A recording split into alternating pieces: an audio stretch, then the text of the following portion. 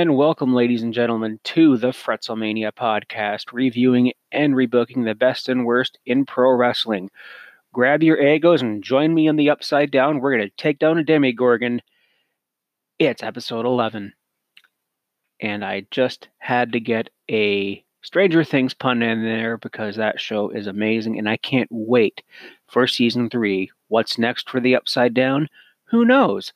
I'm your host, Mr. Fretz. You can find me on Twitter and Instagram at TheLegendaryJF. You can find me occasionally blogging about wrestling on rantwithant.com. Be the brand. And this podcast can be found on Google Play, on Apple Podcasts, on Stitcher, on Breaker, and many, many other platforms, including here on anchor.fm/Fretzelmania. That's FRETZLE Mania. Today I am talking about WrestleMania X8. Now, this took place in my neck of the woods, up here in Ontario, Canada, in Toronto. Now, I'm not from Toronto. I wasn't born in Toronto, but I was from close to the area. Basically, everyone who was born in Southern Ontario just says they're either from Toronto or Windsor. Just ask Bobby Roode is from Peterborough. Christian is from Kitchener. Edge is from Orangeville. And me, I was born in Lindsay, Ontario, raised in Cannington. Now I live on the Grey Bruce Peninsula. So, geography out of the way. WrestleMania X8. T-Dot, the 6. This was an event I tried so hard to get tickets for. I entered every contest I could on the radio. I went to WWE.com regularly just to see if there was any available. I didn't have a job at this point in time. I was just an 18-year-old kid in high school, in 12th grade, obsessed with pro wrestling, and because finally there's a big event in Toronto. I never got to go to Monday Night Raw in Toronto. I never got to go to any pay-per-views held there. I never got to go to was it Breakdown in Your House in 98? That was it. That was in Hamilton, which is further outside of Toronto.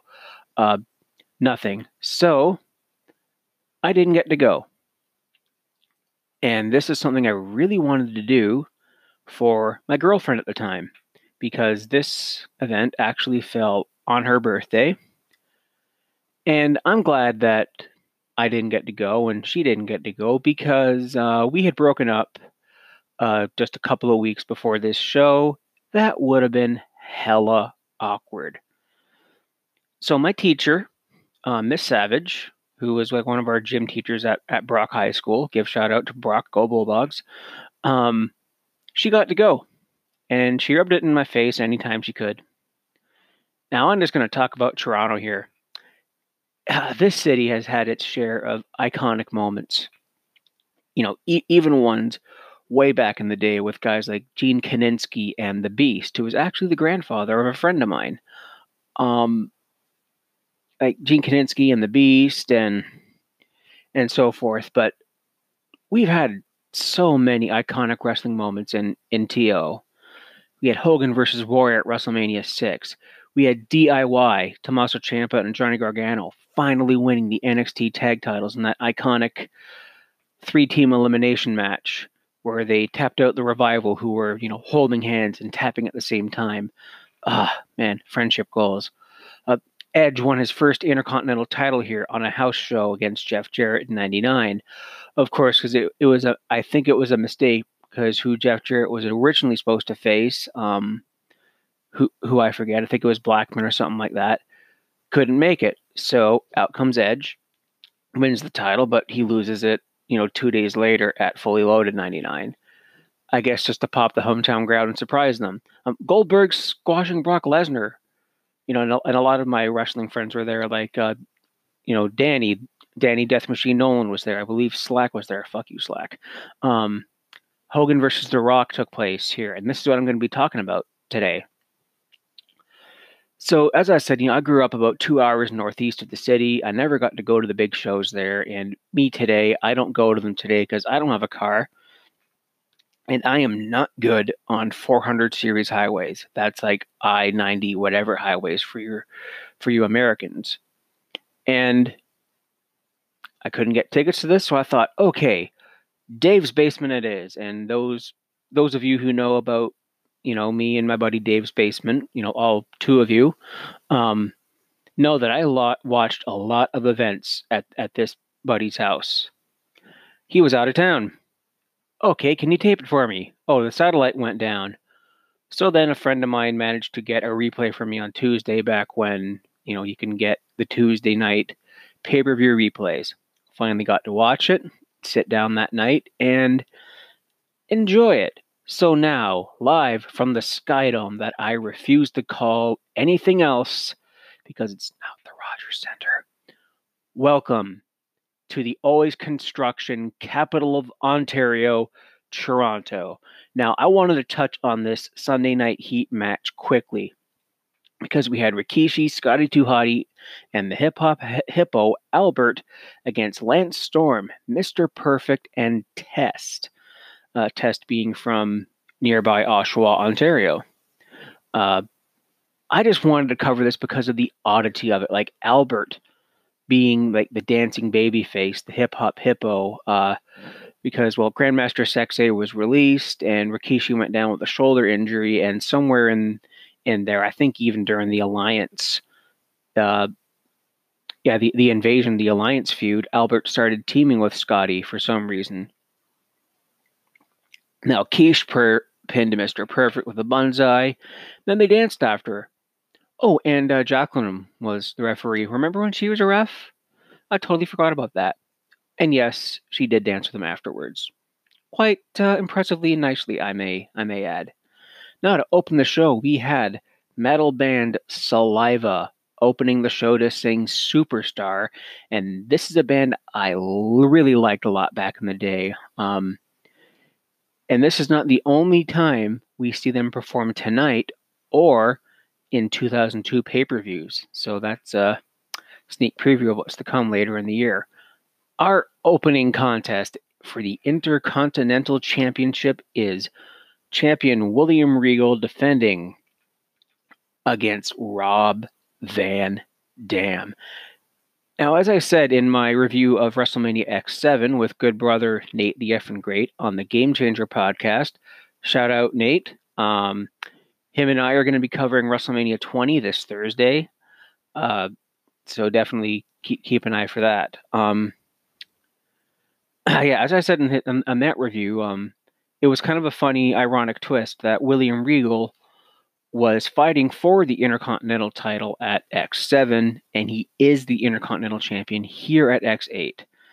And we see, Regal playing like the old school heel as of late, with his brass knuckles and just being despicable, evil British heel, the big book of British smiles, except they're not smiles because William Regal has like the best frumpy, frown, grouchy face ever.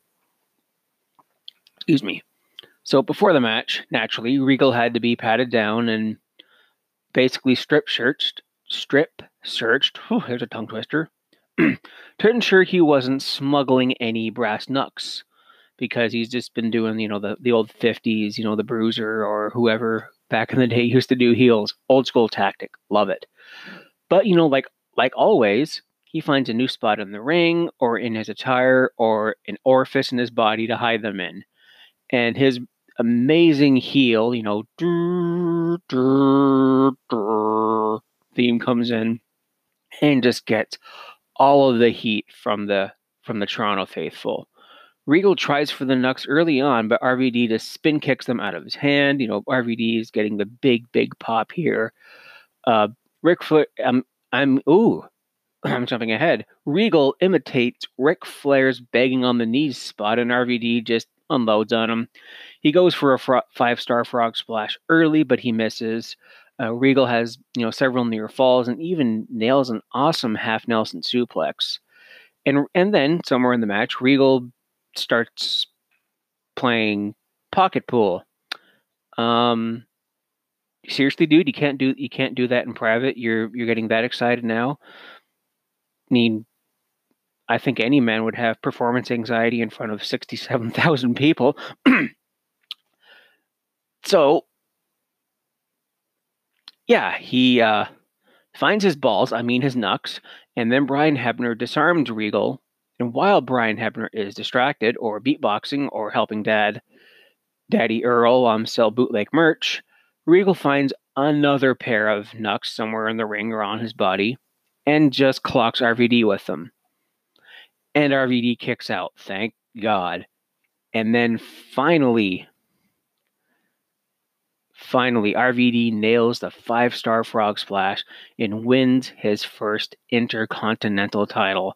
This is a great opener that got the crowd hot. RVD was huge and would continue to ride that momentum of popularity, of overness for some time. I think if he were to come back today or at like the WrestleMania 35 Battle Royal, he'd still get that huge pop because he is that good.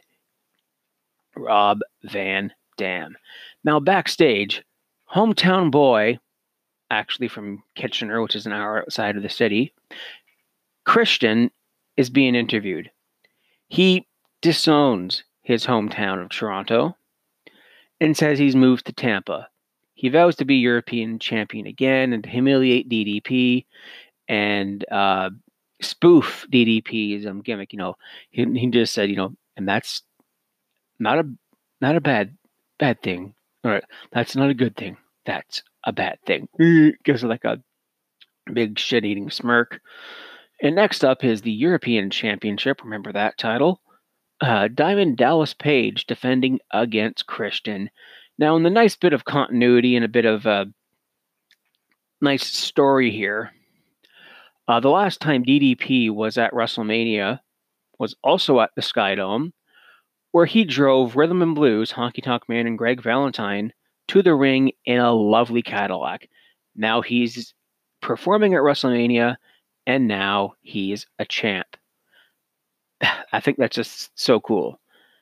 And then we hear Christian's amazing "At last, you're on your own" theme, and we're on. And I am not sorry for singing that because that is my absolute favorite theme ever from this day.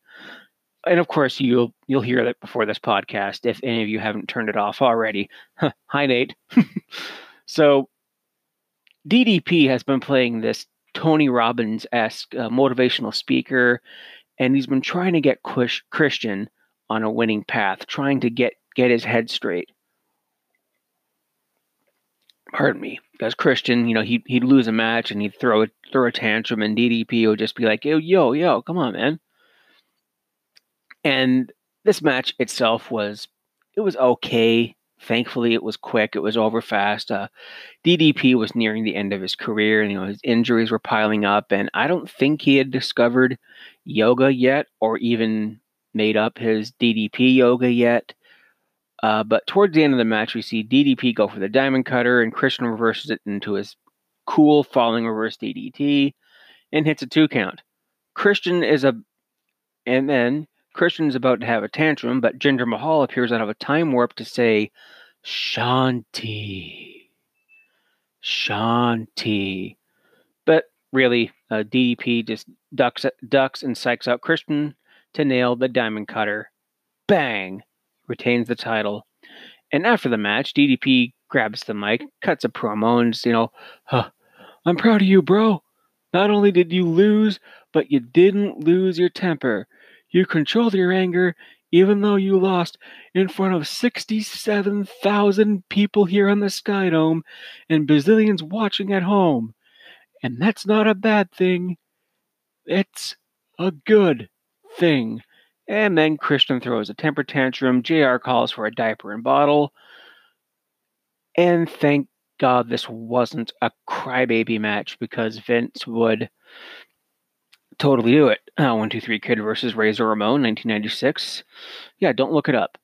So next we see The Rock and the Coach. Oh, yes.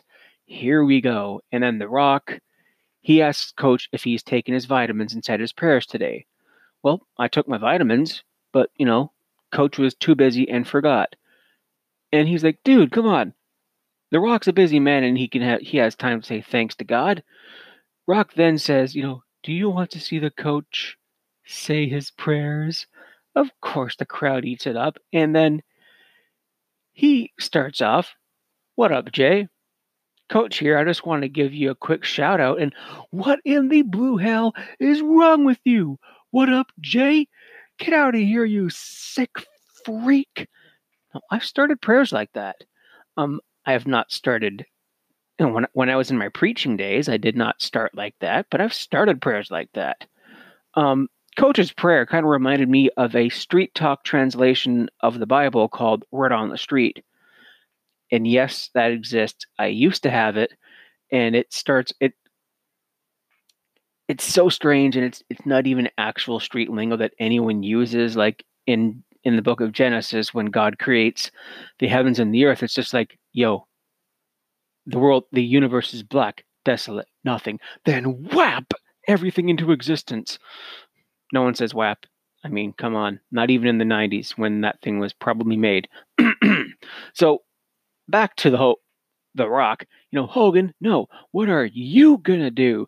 You got butterflies in your Hulk stomach. You gotta reach down and see if you still have a Hulk strudel.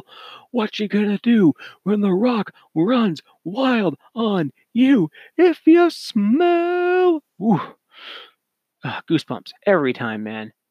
Next, we have the Hardcore Championship on life support with Maven defending against, of all people, Goldust. Well, this brings the crowd down. So all the weapons in the match were gold because Goldust puns. And yeah, it's nothing. The match is nothing. It's but a bunch of plunder, baby. Then Spike Dudley interferes and wins the title. Okay. And then he is chased by the 24/7 inventor Crash Holly, who I think should have had a spot on this card. And we're done for now. Oh, okay. Yeah. So next, Drowning Pool with original singer, the late Dave Williams, perform their hit Tearing Away from their debut album Sinner. And yes, it's the same one as Bodies. It's a fantastic album, and tragically, later that year, Dave Williams would die of heart failure. I think about August 2002, he was found dead in his tour bus, and it was just it was tragic because I really liked Drowning Pool. Tearing Away, I even like it more than Bodies because, well, Bodies is the song everyone knows. It's their most popular, but Tearing Away is just so much better. Now, Drowning Pool would be used in WrestleMania 20 with Jason Jones singing. Once again, cheap plug, Nate the Effing Great. See you Thursday, WrestleMania 20. Backstage with a bunch more hardcore plunder, baby, and I have to apologize for my terrible Dusty Rhodes American Dream impression, if you will. So we see a whole bunch of chaos, classic 24/7 comedy spots, Crash throwing Spike into a wall, gets a near fall. Al Snow borrows Kane's golf cart from X7 and drives into a convenient pile of empty boxes. And Spike manages to escape until the Hurricane swings by, literally, and nails Spike to win the title. That was good. And then, of course, he whooshes out. Next, we have Kane against the Olympic gold medalist Kurt Angle.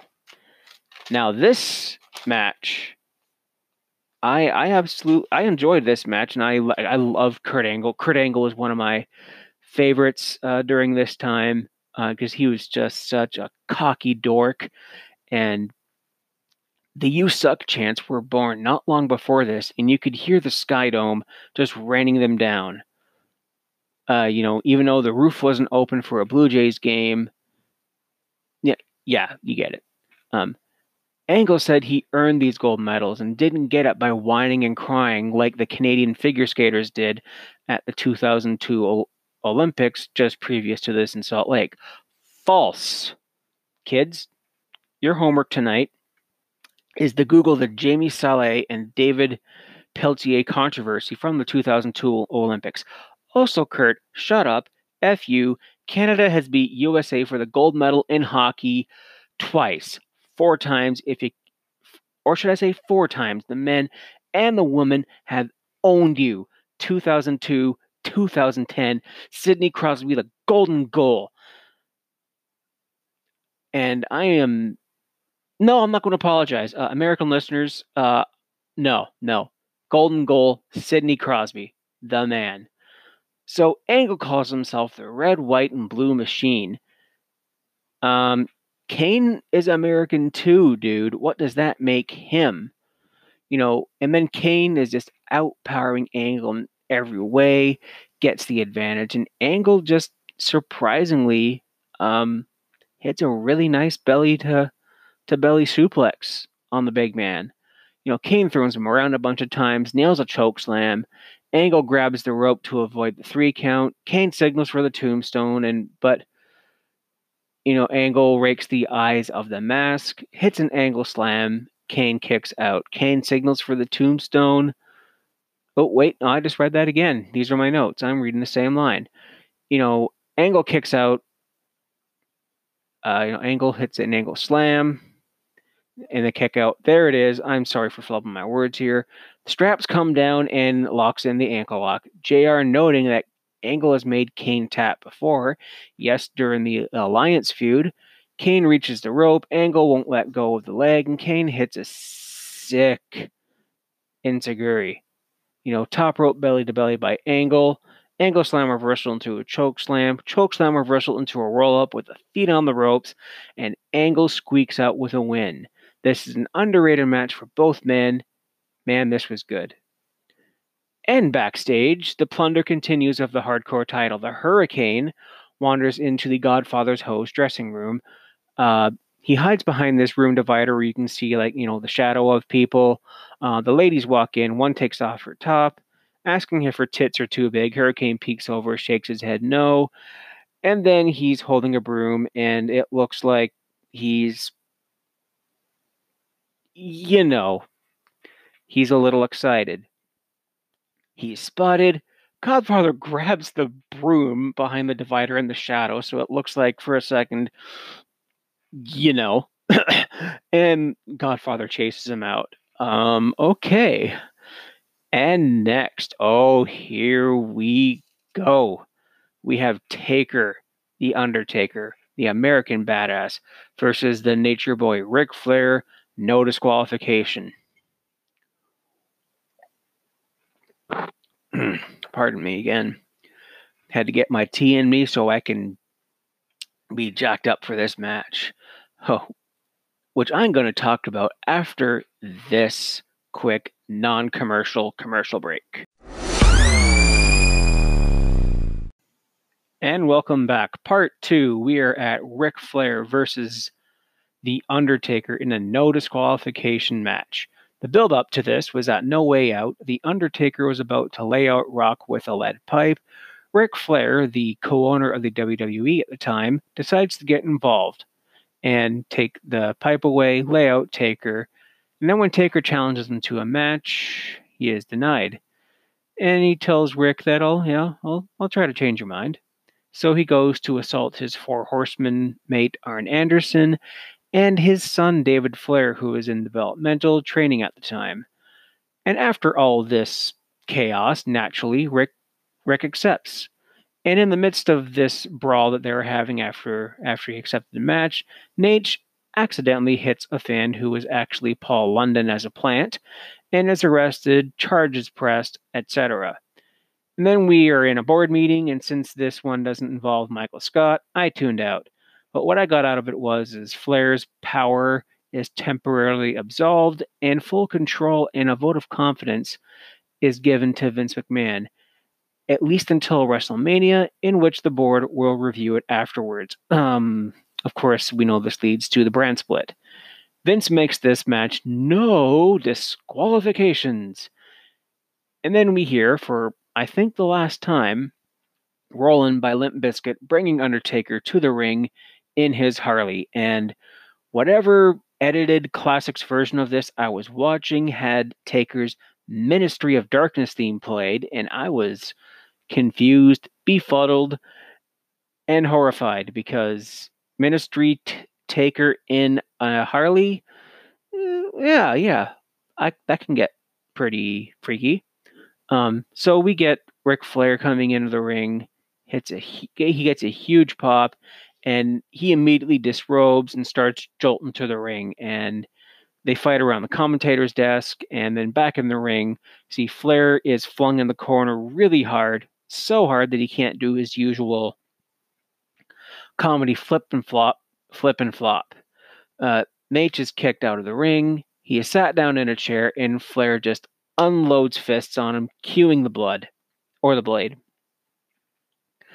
Taker gets back into the ring, getting the advantage, hitting a Barry Windham-esque superplex in a nice bit of irony because Barry Windham horseman. Taker continues to beat Nate down. He goes for old school, but Ric Flair jerks him off the top rope. Phrasing. The nickname Booger Red is strangely mentioned on commentary, and JR and King are debating, who's Booger Red? It's Taker, but this is a nickname I've heard referred to on OSW Review, on the Attitude Era podcast, and I'm confused. Like, what the hell is this? Flair tries to fight back, but he's nailed with a sidewalk slam. Taker gets crotched on the top rope and is chopped.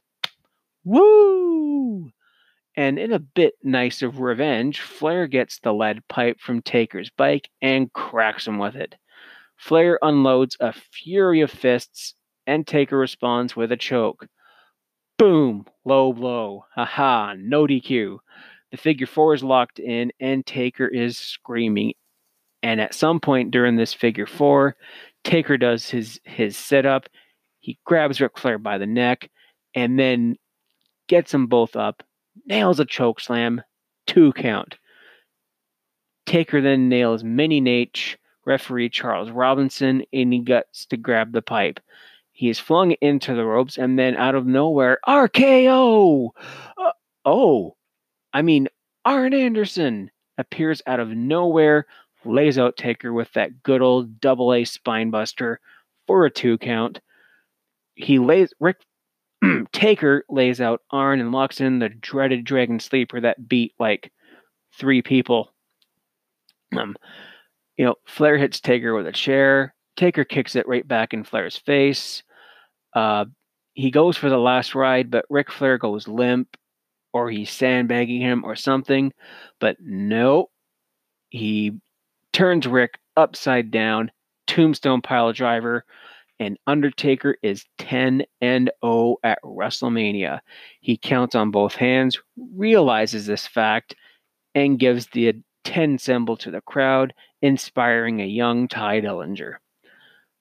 And then Taker just abuses Charles Robinson after the match, just because. I miss heel Taker. I loved it. Backstage, Booker T is wearing glasses for some reason and is talking about, acing the SATs and Einstein's theory of relatives. You mean relativity? Shut up, sucker. We got Booker T versus Edge, the battle of the Japanese shampoo spokesman.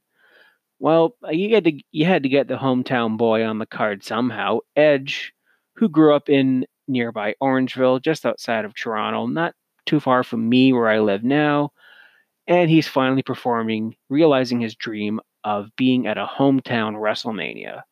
Now, he was a young man when Ultimate Warrior and Hulk Hogan clashed at WrestleMania 6. Now he's here. Full circle, Nate. Another example.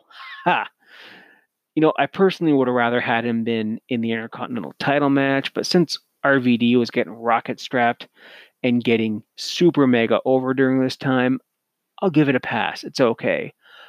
Edge, doesn't edge Rooney. He wins with the Edgecution DDT in a nice, it's a classic hometown babyface versus cocky heel match. Decent, not anyone's best, but Toronto needed something for the hometown boy, especially after other hometown boy Christian disowns the city and decides to be from Tampa, where he actually lives, I think. So, yeah, not bad. Backstage, the Hurricane and Mighty Molly are being interviewed, and Molly comes into picture holding a frying pan behind her back. Quick, to the Hurricycle! And then clocks Helms with it and wins the hardcore title. Molly's the hardcore champion. Hey, Hurricane, next time take your frying pan antidote. And next we have Stone Cold Steve Austin versus Scott Hall, the Texas Rattlesnake versus the Bad Guy. Now, I wish I was more excited to talk about this because this is where Austin was burning out, and I was a mark for him forever. Like, I think since WrestleMania 13. And this is the first time since that pay-per-view he wasn't involved in a major match. It's the first time since WrestleMania 14 he wasn't involved in the world title picture. It was strange seeing him this early in the pay-per-view because I'm so used to seeing him on top. And he comes out, he gets a decent pop, but it's nowhere near his peak, nowhere near his best. I mean, I vividly recall a Raw in 1999 at the Skydome where Austin got one of the loudest pops I've ever heard. Just about as loud as he would get in his hometown. I wasn't there, but if my bedroom TV on mute could still make it loud, because remember when mute didn't really mute TV sometimes, then you know he's popular. So Scott Hall comes out with fellow outsider Kevin Nash to that iconic NWO theme. And just to say, the NWO was huge in my neck of the woods. Like, me, my brother, my cousin, we had NWO shirts, and it was one of my first pieces of wrestling merch ever. Right away, Austin is on the attack, gets the Thesz press, he rams Scott Hall's head into the turnbuckle 10 times, getting a what every time back when the what chants were relevant and funny, and not annoying and rude. But the what chants still give me nostalgia, but today, frig off. On the outside, Austin hits Nash and rams Hall's head into the steps. Hall hits his follow-away slam, or as Stuart Brooks from the New Generation Project podcast eloquently calls it, the sack of shit. Stuart, I hope you're doing well, brother. Big shout out to you. Nash comes in and gets a cheap shot. Austin throws a bunch of punches, hits a Stone Cold Stunner. And then Nash pulls the referee out of the ring and hits him. All right, that's it. Disqualification. What? No DQ? Since when? Nash enters the ring and nails Austin, and then Austin hits the low blow to the big man. Austin hits another stunner with no ref in sight.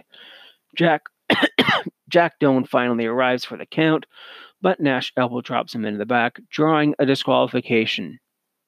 What, really? No? Again? Austin gets Nash out of the ring, and a bunch of referees come out to eject him. Scott Hall tries to join him, but Austin throws Scott Hall back into the ring, but Scott Hall presses A and B and no mercy and hits a stunner of his own. Austin kicks out. Austin hits another stunner, and then Scott Hall was still standing, hilariously selling it. Austin grabs the head. Boom! One more stunner with steak on it, and that's it. The crowd was hot for the finish, and Austin winning, but this wasn't their best outing. He was rightfully frustrated with his spot on the card, and he was just burning out at this point in time. He needed time off, and it wouldn't be long until he took his ball and went home. And then, full circle, Nate, take a shot. WrestleMania 19 would be his final match as an in-ring competitor. And yeah, it sucks. I mean, I was a huge Austin fan forever. And this one was just, yeah, meh. Speaking of meh, we have the Tag Team Championship Fatal 4 elimination match with Billy and Chuck defending against the APA, the Hardy Boys, and the Dudley Boys with Stacy Keibler. And I'm going to get through this match as quickly and as painlessly as possible because this match sucked. But what didn't suck was Saliva playing the Dudley Boys to the ring with their awesome Get the Tables song, followed by the cringe that is You Look So Good to Me, the theme song of Billy Gunn and Chuck Palumbo and Rico. who wasn't at this pay-per-view. They were paired up because Universe Mode was having some fun, and then they were turned into these bleach blonde, pseudo-homosexual bromance team. Strange, and actually kind of offensive with 2019 eyes, but 2002, bear with me. We were using every word in the dictionary to insult this team. The F word, the G word, the H word, all of them. And I'm going to apologize for that and move on. The tag team division was just hurting here, which got worse with the brand split. Each of these teams by the end of the year will be split up, although one of them will be brought back together at the end of the year. Yeah. So APA was the first team eliminated after a failed clothesline from Hell, and they get a 3D. Jeff removes his shirt to the female moisture of the crowd. Stacy comes up on the ring and rides her shorts up, giving the men a little bit of that, exposing her butt. Riding her short G-string, nice butt. So nice that Jeff slapped it really hard and then gave her a big smooch. Aw, what a sweetie. And then you see in the ring, extreme combination, twist of fate, swanton to Bubba Ray. Devon was about to go for a was up just before this and is sent through a table set on the outside. Bubba gets swanton, and we're down to two teams. Hardy's and Billy and Chuck. With referee distracted, Gunn hits the Famouser on Jeff for a 2 count. And then another ref spot, Billy clocks Jeff with the tag belt, and the champs retain. Pretty nothing match. Billy and Chuck got some heat because the fans loved the other teams. And we have backstage the NWO being upset about losing to Steve Austin. They wanted to take this aggression out on The Rock, but Hogan walks in to a huge pop and says he wants to go alone. And then the hardcore title plunder continues, with Molly Holly running away backstage and running into a slammed door, which was slammed on her by Christian, who covers Molly for the hardcore title. The creepy little bastard is walking out of Toronto with the title after all. Next, oh boy. Here we go. Hulk Hogan versus The Rock. Now, Hulk Hogan is a racist piece of shit. I hope I never see him on WWE programming ever again, as long as he lives. Although I know he's going to be, because the WWE is stupid sometimes. So I'm going to look at this now in 2002 eyes. Because this match can't be ignored. It can't be understated how electric the atmosphere was, how crazy the crowd was during this time. Me talking about it can't do it justice. Just stop listening to me right now and go watch this match and then tweet me about it at the legendary JF, how good it was. So everything Hogan does here, he gets a pop, and everything The Rock does gets heat. The Hulkster, he was mega popular in my neck of the woods up here in Ontario. Oh, he was mega popular, especially during the NWO days. The amount of NWO shirts I used to see just out in public, it made liking heels and wrestling cool. It was awesome. So we get in, they lock up. Hulk Hogan throws The Rock down and poses because Hogan must pose, pal. And we get all the mind games. He asks The Rock to bring it, and bring it The Rock does, knocking Hogan down, and his bandana, which I spelled in my notes as banana. I almost got confused and horrified at the same time because I don't want to picture Hulk Hogan's banana. The Rock hits his punch taunt combo, hits a clothesline, tries for a rock bottom, but Hogan elbows him in the back of the head. The Rock takes Hogan down. Hogan makes a comeback with a back suplex. They get into the outside and brawl around for a while. And back in the ring, the ref gets bumped, and he takes a nap. The Rock locks in his terrible sharpshooter, and Hogan taps out, but no ref. So like Kurt Angle and Chris Benoit, if the tap out happens with no ref, does the tap out actually happen? Does the bear shit in the woods? So Hogan gets a low blow, gets a thunderous ovation.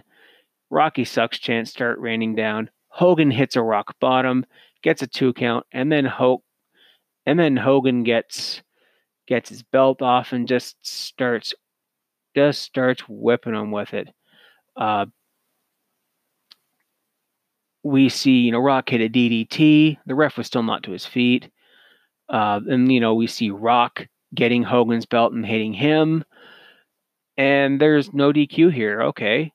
Then we have rock bottom. Rock covers. Ref counts the pin. Hulk Hogan kicks out. And oh my God, he's hulking up. The crowd goes wild is an understatement. A huge ovation. Hogan does the classic waving the finger in his face, hits the 3 punches, the big boot, atomic leg drop. 1, 2, no. Rock kicks out. JR with his great reaction. My God, the Rock kicked out. Rock hits, there's another big boot. Hogan hits another big boot, a leg drop, missed this time, rock bottom, another rock bottom, a kip up, people's elbow to a great ovation, and The Rock wins this match. The crowd comes back around, full circle, take a shot, Nate, and wins. This was phenomenal. I mean, the wrestling wasn't good, but in terms of emotion, electricity, reactions, it was just classic, great pro wrestling. We have, after the match, Hogan extends his hand, The Rock shakes it, and Hogan tells him to start posing. Or no, I mean, I'm sorry. And then it's just, hey, you know what? The Rock gives him a moment in the ring. Hall and Nash come out, and Hall throws a toothpick in Hogan's face. And then they double team Hogan. The Rock comes back. He clotheslines Nash out of the ring. They throw Hall out of the ring. They're gone. And yeah, they're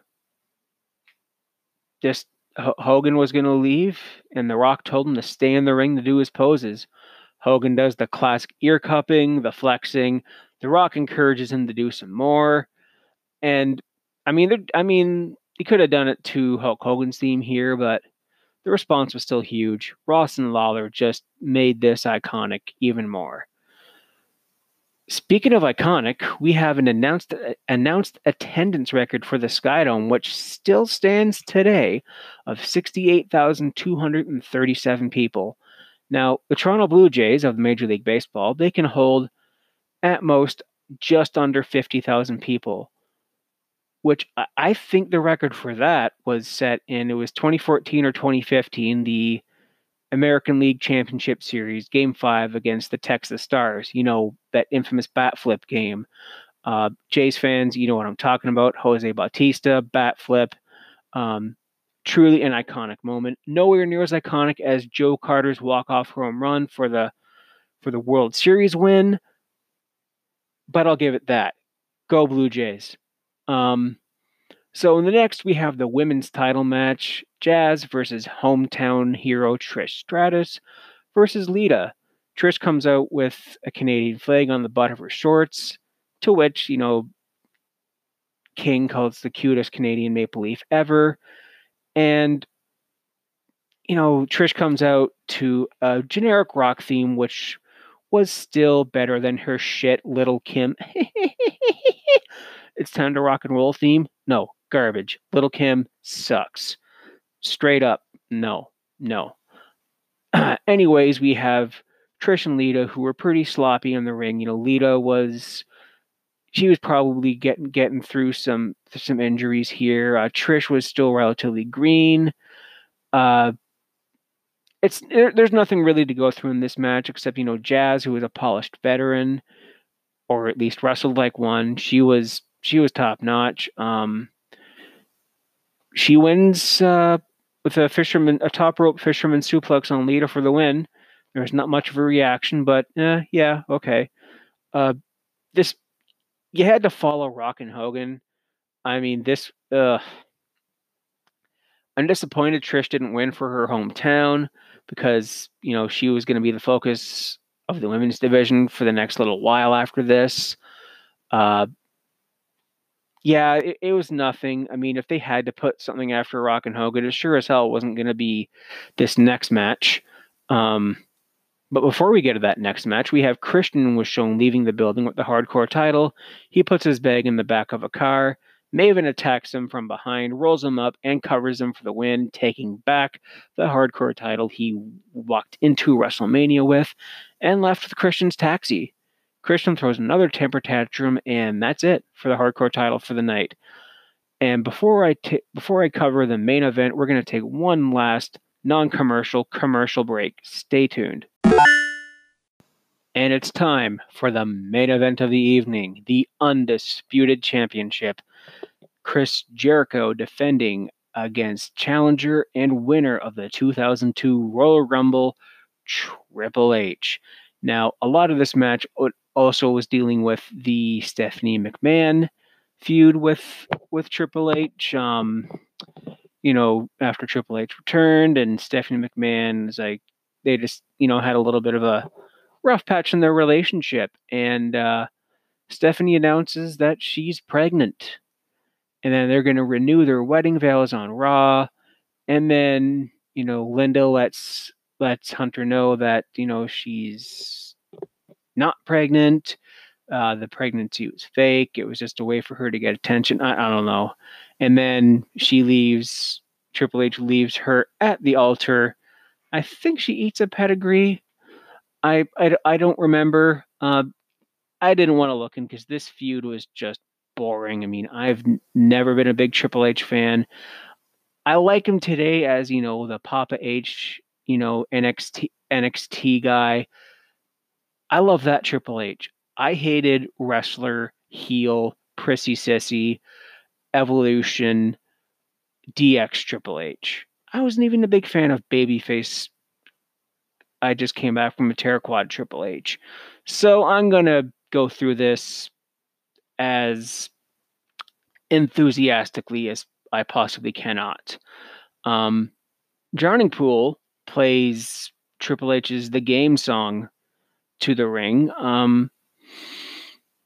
Not as good as Lemmy, but at least Dave Williams knew the words, because Lemmy was just infamous for not knowing the words of this. The only problem with this is you couldn't really hear the crowd because Hunter's coming back from his quad injury and he looked like a monster here. This is his comeback. This is his moment. Jericho entered the ring with the WWF title and the WCW title, which I have, and he'd been carrying both belts around since the end of 2002 when he infamously beat The Rock and Steve Austin in the same night. Yeah, with interference and screwy finishes. Do you remember that, Chris? So Hunter had his left legs taped up, selling his injury. He hits, his patented running knee and sold the injury. Jericho dumps him on the floor. Hunter gets on the apron and threw Jericho in the security wall. Suplex on the floor. Hunter clears off the Spanish announce table. And then, we have Earl Hebner beginning a very slow count in the ring. Jericho kicking Hunter in the back of the leg. The crowd not making a lot of noise because it's the end of the night. Everyone wants to get home. The Don Valley Parkway, the 401, the 400, after a Skydome event. This city is hell. Traffic sucks. Nowhere near as bad as LA traffic, but up here, Toronto traffic, it eats a dick. Like, no. So we hit, we got all the spots here. Stephanie, raking her fingers in Hunter's eyes.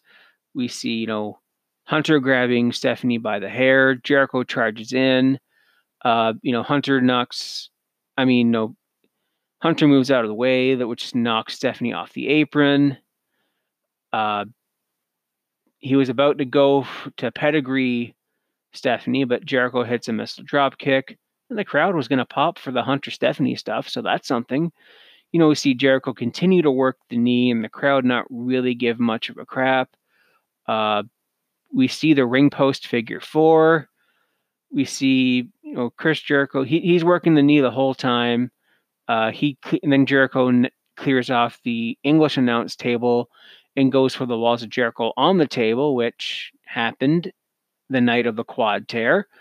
But Hunter went for a pedigree, and Jericho backdropped him, sending Hunter crashing to the Spanish announce table. You see that?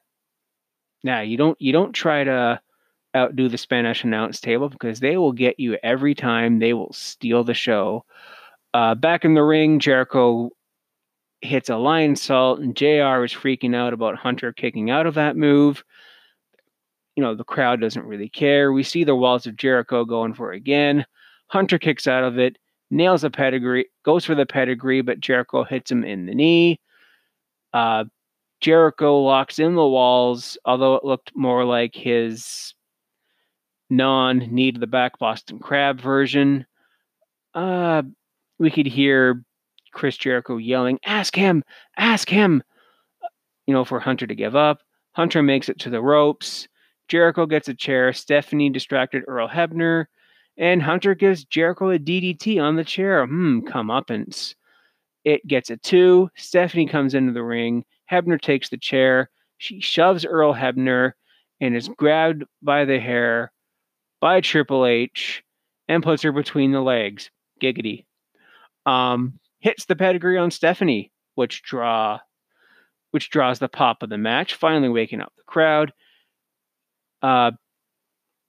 Hunter gives Jericho the pedigree, and he wins the undisputed championship after the quad tear, after winning the Rumble. And Triple H, he gets a decent pop, but I think this was the end of the night. People were tired, especially after that Rock and Hogan match. This wasn't Hunter and Jericho's best match. Fully Loaded 2000, Last Man Standing is one I'd recommend. Even that one they did on Monday Night Raw in 2000, where Jericho won the title for 5 minutes. JR puts over Triple H, how tough he was, and displaying all this heart on his way to the victory.